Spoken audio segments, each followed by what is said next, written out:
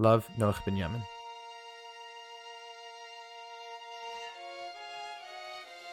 Shalom everyone, this is Noach Binyamin, and welcome to Torah Thoughts, a weekly Parsha podcast where I delve into the worlds of Judaism, mental health, and personal growth. Torah Thoughts of the Week. Meditations on Moshe. Meditations on Moshe. Parshat Tetzaveh. I hope all are well. This week's Parsha is dedicated to Moshe Rabbeinu on his yahrzeit, the 7th of Adar, which was this past week. In this week's Parsha, as many point out, Moshe is not mentioned, the only Parsha that omits his name ever since Moshe was introduced in the Torah. This whole week's Parsha is about the ceremonies, 7 days in length, of inauguration for Aaron and his sons into the priesthood, the offerings, the preparation, their garments, and also about the daily offerings in the Mishkan, the tabernacle.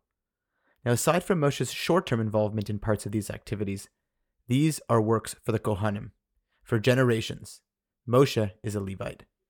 There are many explanations as to why he is not mentioned in the Parsha, and maybe this is one of them, to keep the spotlight on others. But let's, today, put the spotlight back on him. We know that the Torah describes Moshe as the most humble human being, Ve'ha'ish Moshe anav me'od mikol ha'adam. And in Chazal, there's an idea that humility is connected with greatness. This makes sense in the case of Moshe especially.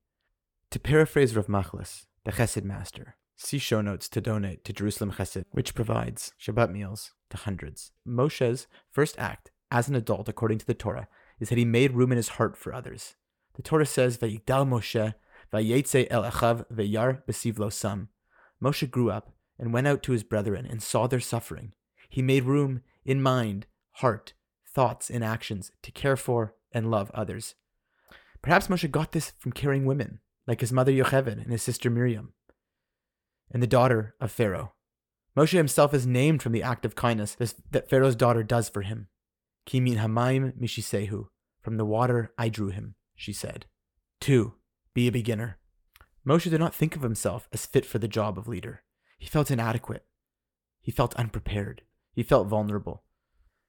If he is not hesitant, if he is not a little afraid to fail, if he is not slightly unsure, then he skips the necessary stage of being a beginner. We need to embrace what we don't know and be honest about it, even if it is uncomfortable in the beginning, as we try to gain competency. 3. Ask for help. Moshe knew he could not speak well and did not try to overcompensate. Hashem gave him help in Aaron, his brother. Moshe then tried to solve all of Israel's problems alone, and then Yitro, his father-in-law, came in and gave him sage advice. Moshe took it, never thinking he was too great for help. Don't think you don't need others. You do. And a great person, a humble person, will want to surround himself with great people, aware of shortcomings, but not threatened, and with a strong desire to learn. 4. Embrace your greatness. Moshe did not hide out as a meek, self-deprecating human being. He came into his role, even if it took time. He did what he needed to do for God and Israel. And by the end, to paraphrase Rabbi Sachs Zatzal, the person who had so much trouble speaking ended up speaking with such conviction, eloquence, moral clarity, and heartfelt love, as we see that the book of Dvarim, the final book of the Torah, is one long speech by Moshe.